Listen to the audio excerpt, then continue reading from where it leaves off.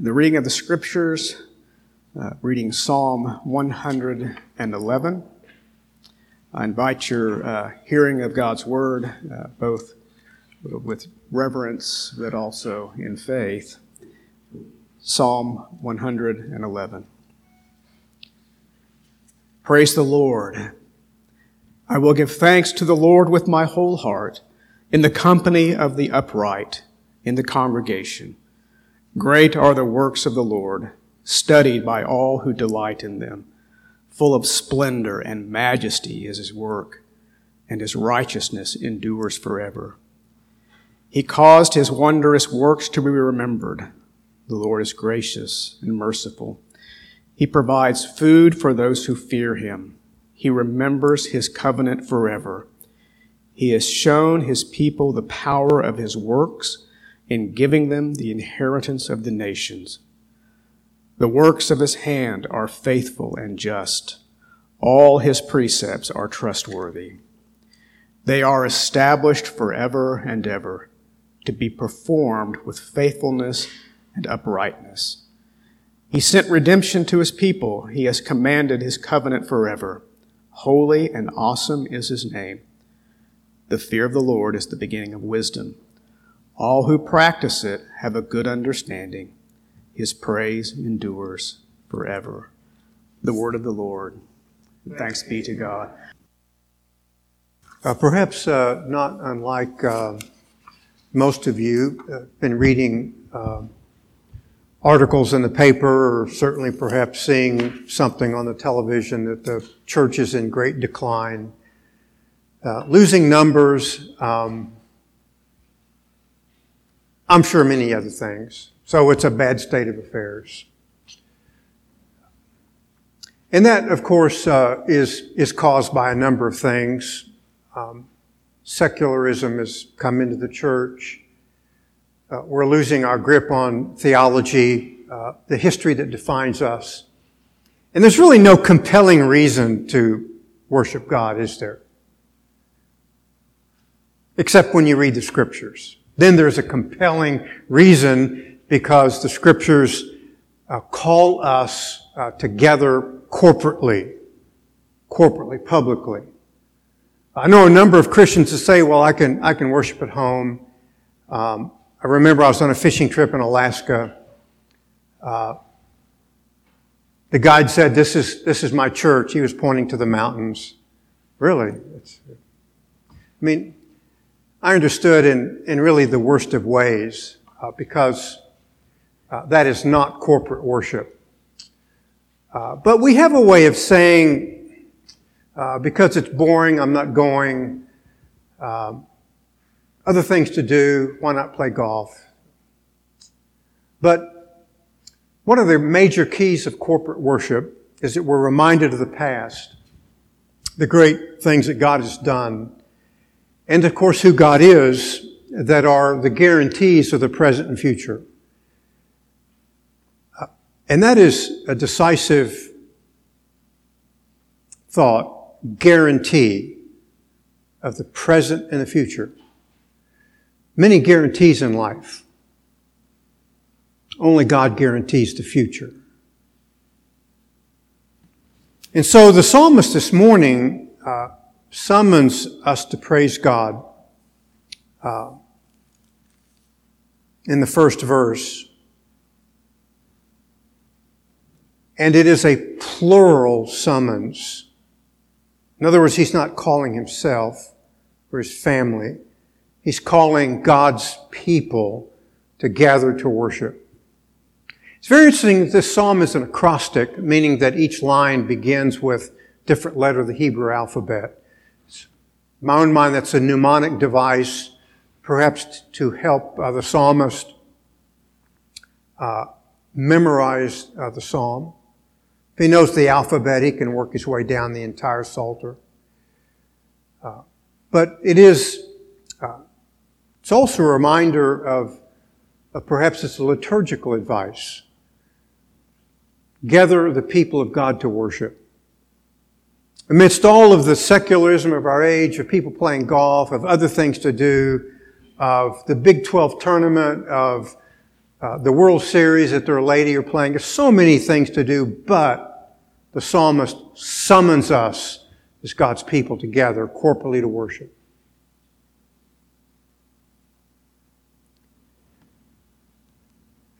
Technically, this is a praise psalm. This, I think, is fairly obvious. We come together to praise God. Some contend that the psalm is post-exilic, written after the exile. If that's true, it's interesting to recall the very challenging times of Ezra and Nehemiah,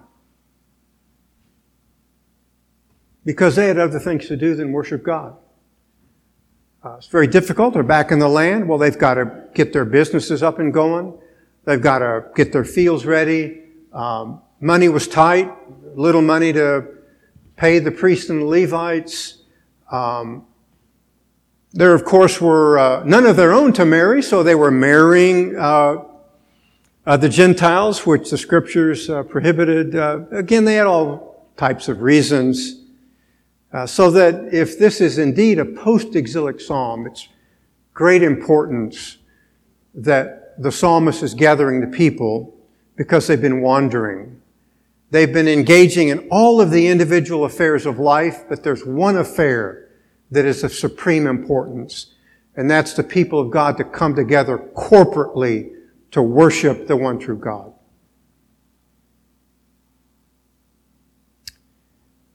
And the summons is a summons of the congregation. Isolation is not an alternative for the Christian. We obviously are individual Christians, but we are saved in a body. We are saved in the church. Christ died for a bride. It is a corporate event, therefore, which summons us to worship God. So that part of the Christian life is the corporate affair. The corporate affair of gathering to worship. Now, I understand we as individuals worship God. We have times of devotion. We have times of private prayer. At least I trust you do. Those things are important too. But your Christian life is forever incomplete if you do it as an individual. Because our faith is a team event. It's a gathering of people. Christ died for a bride, a collective body.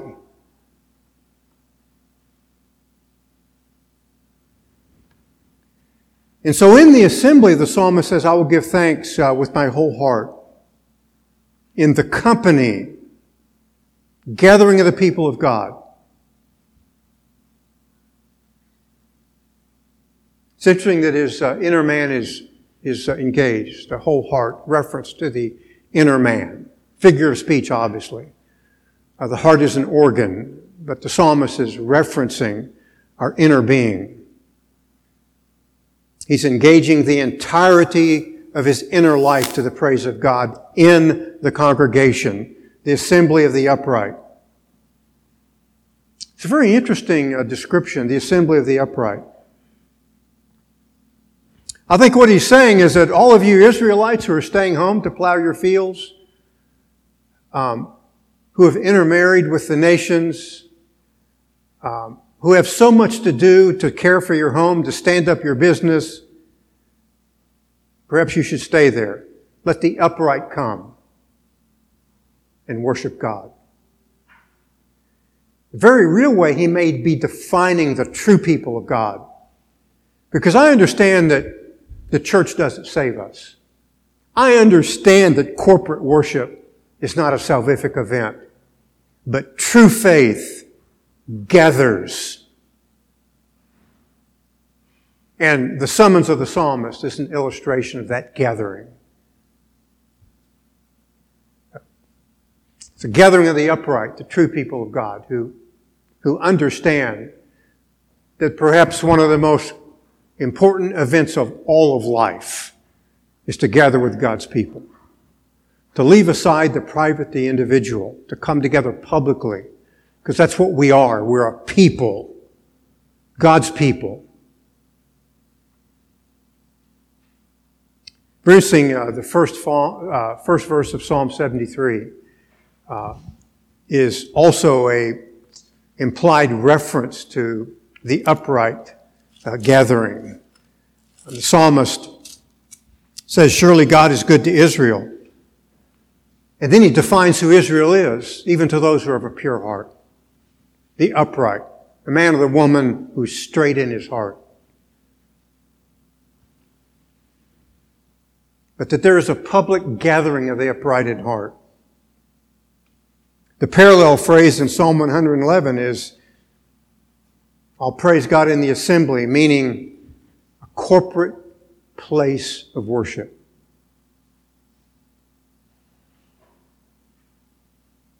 It's very interesting that a derivative of this Hebrew word is the word for witness. And that's one of the greatest things that the church does when it gathers publicly. We witness to the world. That, play golf on Saturday. I don't, but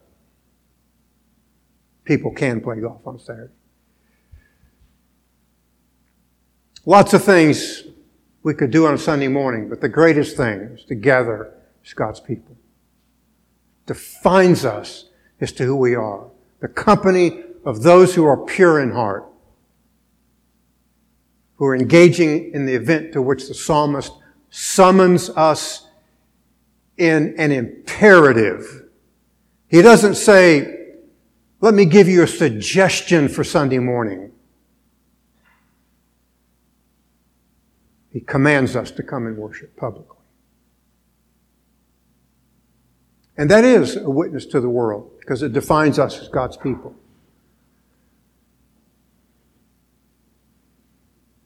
In a way that individual worship simply cannot do. And then, as you might imagine, he gives us reasons to worship God in the rest of the psalm. Commandment followed by reasons. Or reasons to gather in praise, publicly, corporately as God's people. First, in verses 2 to 3, we worship because of the way that God intervenes in our lives. The psalmist says we come together and we proclaim the great works of God. The works of God meaning His intervention to save His people. And that in and of itself is a compelling reason to come.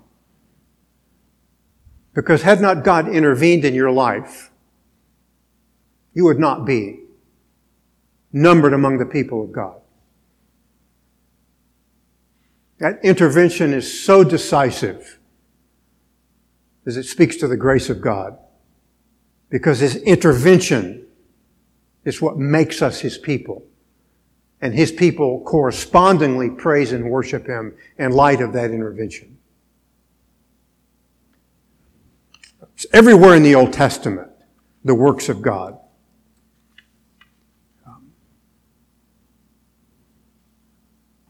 Exodus 34, verse 10.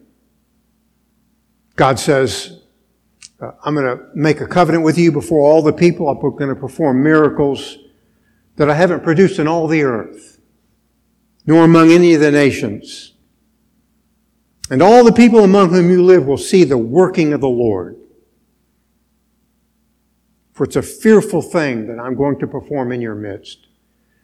And then when you end the book, what happens? There's the tabernacle.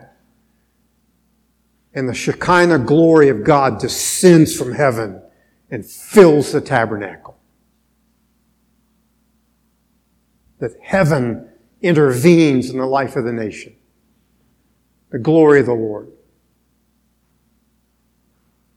It was a visual event to the people of Israel. To us, it's more of an audible event that we gather to learn of the great works of God and the majesty of His glory in saving His people.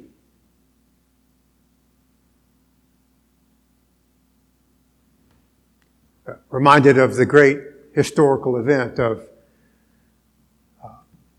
Christ, the Son of God, came and tabernacled, dwelt among us. But literally, it's tabernacled among us. The Old Testament tabernacle is now fulfilled in Christ, and the tabernacle of God is in the midst of His people.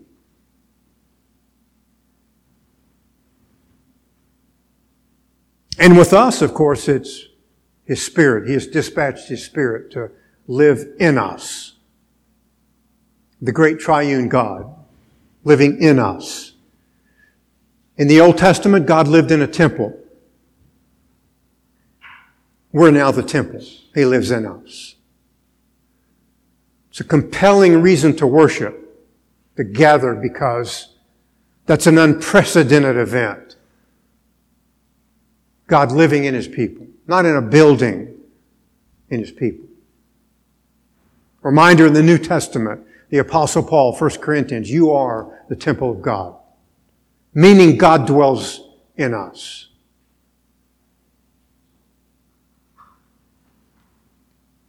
And that reality of this greatness is illustrated from our text, meaning that they are to come together, verse 2, and study those works for all who delight in them. And really, delight is charged by the study of them. It's one of the reasons the study of God is so vastly important. Because the more you study, the more you delight. Because you recognize that God came for you. He didn't have to come for you. It was under no obligation to come for you. He doesn't come for you because you were a good person or even that you had faith. He came and claimed you as one of His own. The word study is to seek with care. It's from this word that we have the Hebrew word midrash. It's almost like a commentary. We study the great works of God and we write commentaries on His majesty. Libraries of the world could be filled with His works because manifold greatness. And we delight in them. And one of the applications to that is certainly here at our church. We are committed to that study because shallowness is not the way to worship God.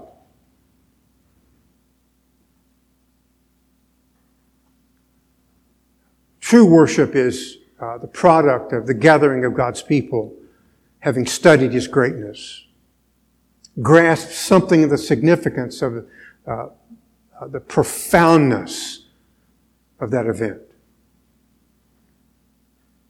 They're so profound that we investigate to comprehend their fullness and to revel in their meaning. And so when the psalmist gathers us to remember the great, wonderful works of God, it's like a history lesson. Because remembering what God has done is essential to worship. I find it so interesting in our culture today that we are dabbling with revisionist history. 1619 Project. Thankfully, a true scholar writes a book entitled 1620. The danger of that is if you redefine your history, you redefine yourself. And that's an essential reason that we come to remember the great works of God. We know that history defines us. And it engages a worship that God came and He intervened. It's also important to recognize that we live in an age of profound counterfeits.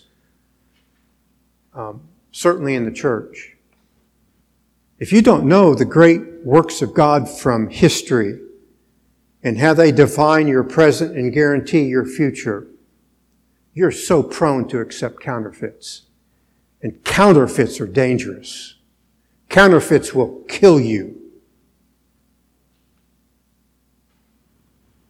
And that's why our history is so important as the people of God. And that's why its engagement in the corporate gathering of God's people is decisive for us.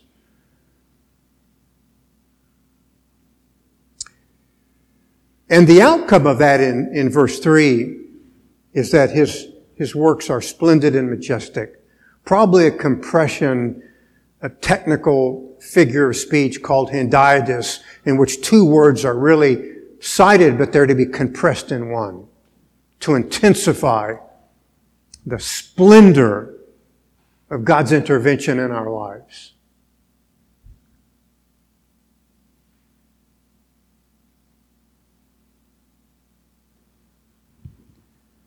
Reminded of a historical event that's so critical to us.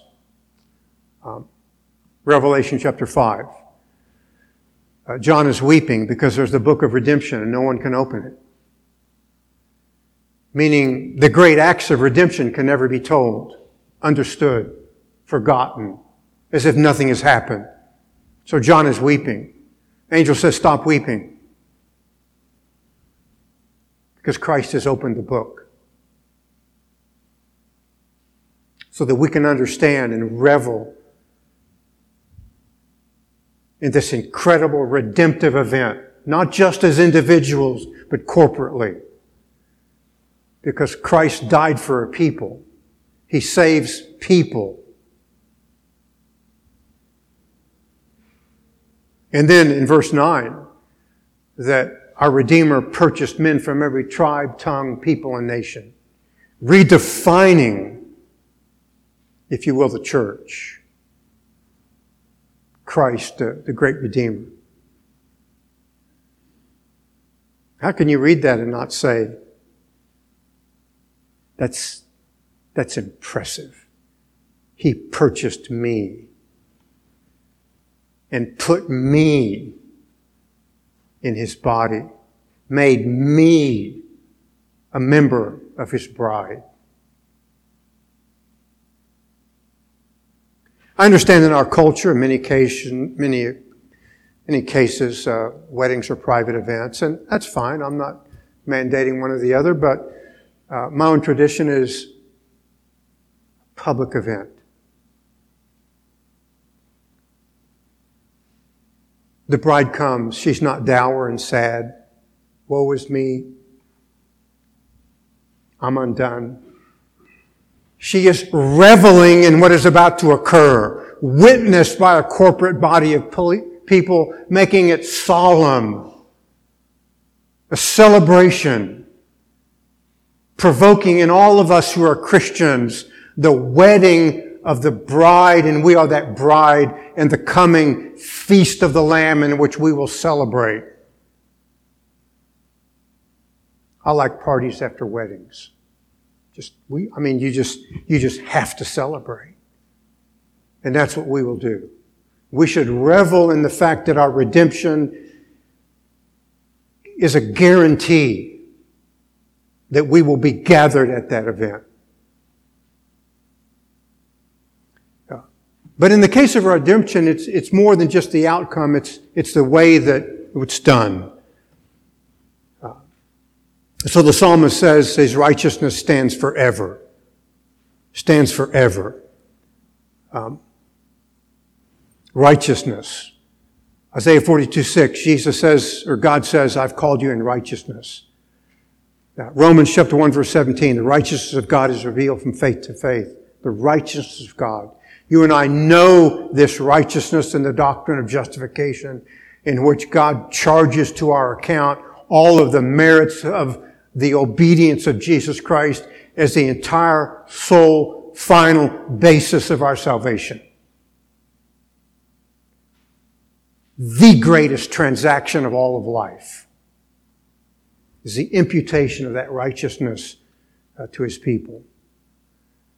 And these works, this great work displays the grace and the rectitude of God forever, and therefore forever to be celebrated publicly. Secondly, we worship God because of the way His eternal covenant of redemption is realized. Verses 4 to 9. Succinctly, He does it.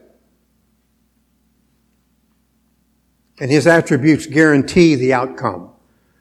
One of the things we do in our public worship is we study the attributes of God because they are life-changing. The more you understand about who God is, the more you're protected from revisionist history, the more you're protected from counterfeits, and the more you are just simply given to delight and reverie because His attributes partake of the reality that He came for you in sovereign grace, mercy, and compassion for no other reason than who He is. Nothing at all to do with who you are or what you've done. Not discounting necessarily some of those things. And so God makes a memorial of His wonders so that we can remember. I like to study, go to ancient battlefields in America. Civil War. If you've ever been to France, you have to go to Normandy. Great testament. But God in the assembly builds a memorial for us to say, the God-man died for me, shed His blood, the one for the many, to purchase me. The outcome is praise. Because it's beyond all human ability. None could do it but Christ. It's very interesting in terms of recounting history. Much of the Old Testament is given to the great event of the Exodus. Exodus 15. Great history lesson. Great memorial. Verse 3, the Lord is a warrior. He came as a warrior to defeat our enemies. Verse 6, thy right hand, O Lord, is majestic in power. God's power saves you. God's power shatters the enemy. Verse 11, who is like thee among the gods, O Lord? Who is like thee, majestic in holiness? Well, the answer is no one. And so we build that memorial from Scripture to come to praise this God. Reduplicated for us in the church, Revelation chapter 12. The woman is fleeing from Pharaoh and the wings of an eagle are given to her. Recapitulation of Isaiah chapter 40 verse 31. The wings of an eagle we mount up that God gives to the church so He can take us away and nourish us to prepare us for the war that's always going to be present. The great redemptive acts of God. The great person of God. That unto us a child is given. Wonderful Counselor, mighty God, eternal Father. So His works testify that He's gracious and compassionate to us as individuals, but also to the church. And He also provisions us so that we do not want. The text reads that He gives, Psalm 111, verse 5, He gives food to those who fear Him. Probably a figure of speech. Part for the whole being He provisions us all along the way. The immediate reference could very well be the manna and the quail and the water, provision His people in the great Exodus that you and I are a part of now. We've learned from the book of Acts. God provisioning us all along the way.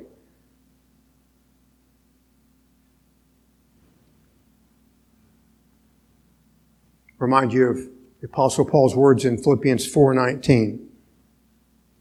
But my God shall supply all of your needs according to His riches in glory in Christ. Nothing left out. The riches of glory. Shepherding us all along the way.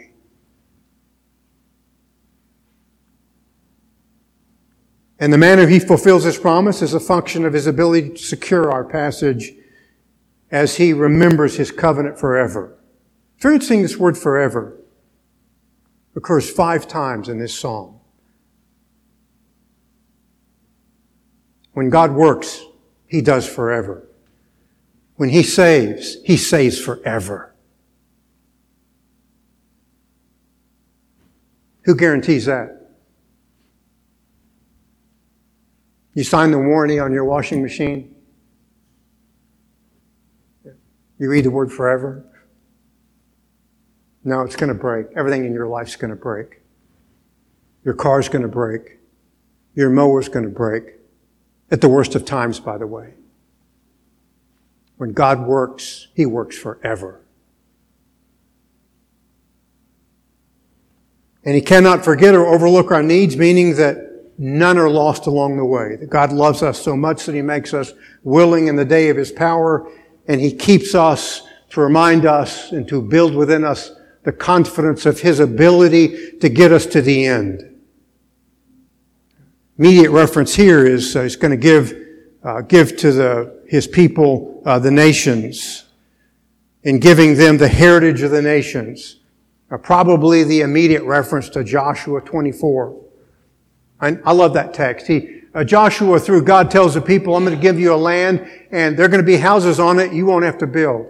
I'm going to give you a land, and the fields are already going to be plowed. Everything stood up for you.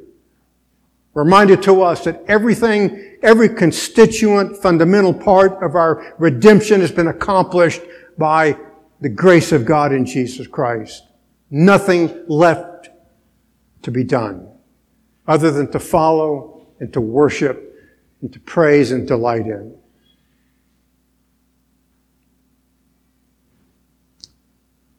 Paul tells us in Ephesians 1, in Him we have an inheritance. The great land promises of the Old Testament were just simply typological of eternity. We have an inheritance. Notice have, not maybe, not if you're good enough. We have in Christ.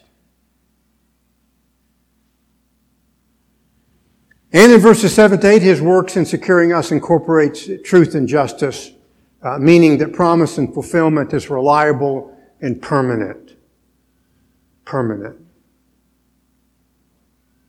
That His government is just and He will always make it right for us.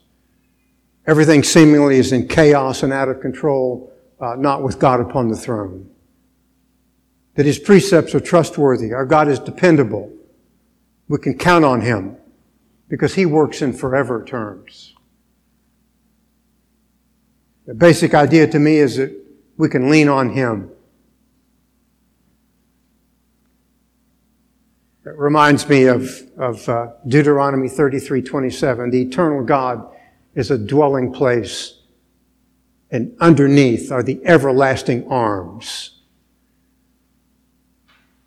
Inspirational to the hymn, leaning on the everlasting arms. Our arms give way, His never do. So He works in truth and uprightness, in that He deals straight with us, absent hidden agendas and deception. Psalm 19:7, the law of the Lord is perfect, restoring the soul. The testimony of the Lord is sure, making wise the simple. One of the reasons we come to the church, restoration of the soul, putting the pieces back together, because our lives sometimes get so fractured and broken that only God can. But for His people, God does. And He will.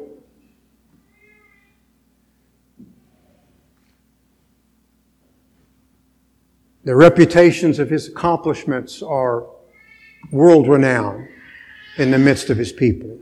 Utterly unique and should inspire us because of its certainty and irreversibility. The promises of God forever. And then the congregation is dismissed with a summons to revere the Lord. Interesting, the psalmist says the beginning of wisdom. The beginning. Revere the Lord. It's a calling to order our spiritual lives in faithfulness because He was faithful to us. To love Him because He loved us. This is the man who has insight and the ability to turn away from spiritual danger. That's why another reason we come to church, to be fed, to be strengthened, to learn about counterfeits, to reject revisionist history, to learn about the true God, and to follow Him, to wed our hearts in devotion to Him, because there are so many competitors. But the man who begins with wisdom and understanding is the man who turns away from them. Great illustration of this, by the way, in Psalm 73. The psalmist is in spiritual trouble. He's beginning to slip in his faith. Dangerous time in his life. Because he's become envious. And envy is deadly to the soul. Until something happens. You know what that is? Until I came into the house of God. And I heard about the works of God. He comes to the assembly. Perhaps he reads Psalm 111. He obeys the summons to come. And he does. And there he learns the end of those who he is envying. And the psalm breaks out in the great acts of God. The psalmist says, you will guide me with your counsel and afterwards receive me to glory. Whom have I in heaven but you? No one else. That's why we come. The majesty of the divine who has come in Christ gathers us by His Spirit and then summons us together corporately. And the true people of God, I understand corporate gathering doesn't save us, but true faith gathers with God's people. And that worship is a timeless and enduring event where we are strengthened and reminded fellowship we have with the Savior. But it's also an occasion where we engage in the sacrament of the Lord's table. It's not something you can do at home or in the mountains of Alaska. Sacrament of the Lord's table. Reminder, the great historic event of our redemption, where we celebrate Him and have fellowship with Him. Receive from His hand, if you will, bread and wine to strengthen us in our journey. In which occasion He's always whispering in our ears, I am with you always, even to the end of the age. And the physical elements are a reminder of that. Not in the elements themselves, but as in faith we apprehend what they mean. That He gave His body to be punished and He shed His blood for the remission of our sin. Historic Israel, it was the celebration of the Passover. We don't do that at Grace Bible Church because Christ is our Passover. 1 Corinthians 5:7. And we come to fellowship with Him.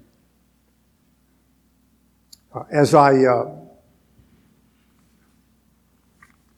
prepare to distribute the elements, I remind you that this is an event that's for Christians. If you're here this morning and you're not a Christian, it's simply not for you. It's for God's people. I don't say that in any way to embarrass or to isolate, make you feel bad. Just simply watch, hear, learn, listen, observe. This is for God's people. Because He shed His blood, gave His body to be punished, to gather His people. But it's also good to remind of the warning of the Apostle Paul. 1 Corinthians 11:28. He says, examine yourself.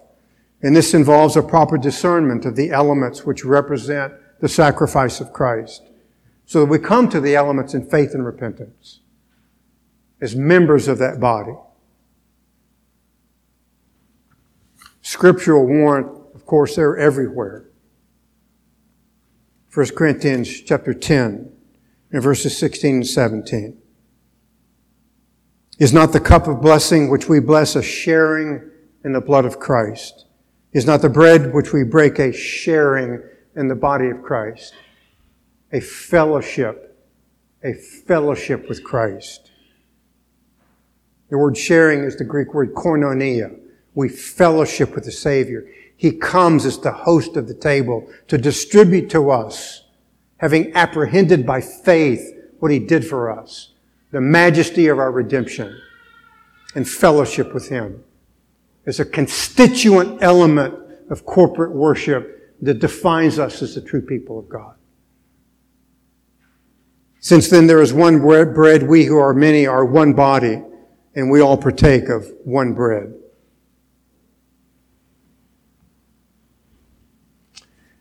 As I pass the elements, or the elements are passed through, I remind you that there is wine in the center of the service, and the periphery there is grape juice that each may apprehend in the freedom of their own particular tradition. But more importantly, to apprehend by faith the great historic event of our redemption, securing the present and the future, the eternal covenant of redemption. If there's something that you need to get right with God, there's an occasion for you to do so as the service is being passed. But at some point, leave it off and begin to praise God for what He did, that He intervened for you, the one for the many.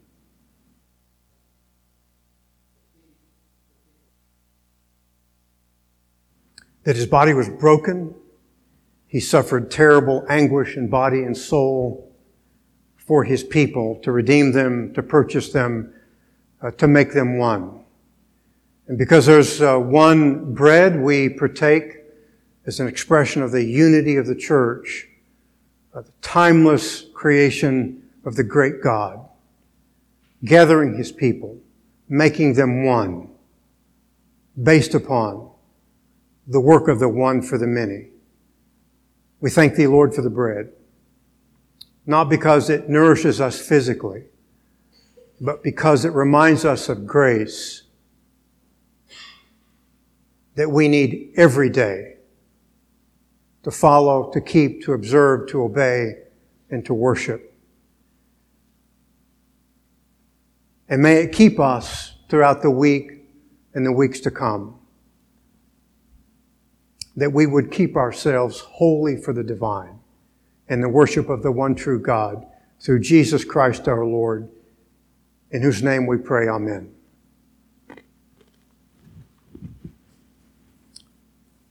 In the passing of the cup, would you please hold it, to which time all of us are served, and then we will partake together. We might escape the wrath of God that we so richly deserved, and for this cup of the new covenant, in celebration of our new life and hope. We apprehend in drinking it the reality that by faith we were saved by the blood of Christ, and the grace of God that succors us each and every day. May it remind us of Thy goodness. May it strengthen us as we remember. And may it bless us individually and corporally, that we might shine as lights in a dark world, and so testify that we belong, body and soul, to Jesus Christ, our faithful and only Redeemer. In His name we pray, amen.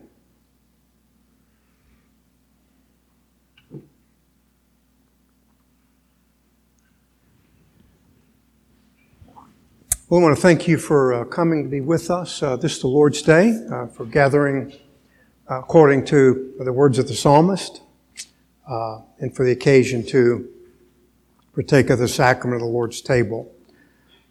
Couple of announcements. Most of them are a little bit old. Next week, Warfield Lecture Series. We do need people to work the registration table. So CJ, if you're so inclined. Last I saw, there are about 150 people coming. I suspect that'll rise a little bit as people wait to the last minute to register. So I think it'd be a great event. First time in Scott Chapel at Oklahoma Christian University, so just remind you of that. The Hoax will be with us on the 11th of July. We are collecting funds to support works in the Congo and Uganda. Our church picnic this evening, pulled pork. Please bring appropriate sides, desserts, and lawn chairs. I just pray we can use the lawn chairs and sit outside, but since I don't control the weather, we'll see how that works out. Anyone have something they would like to bring to God's attention before we are dismissed?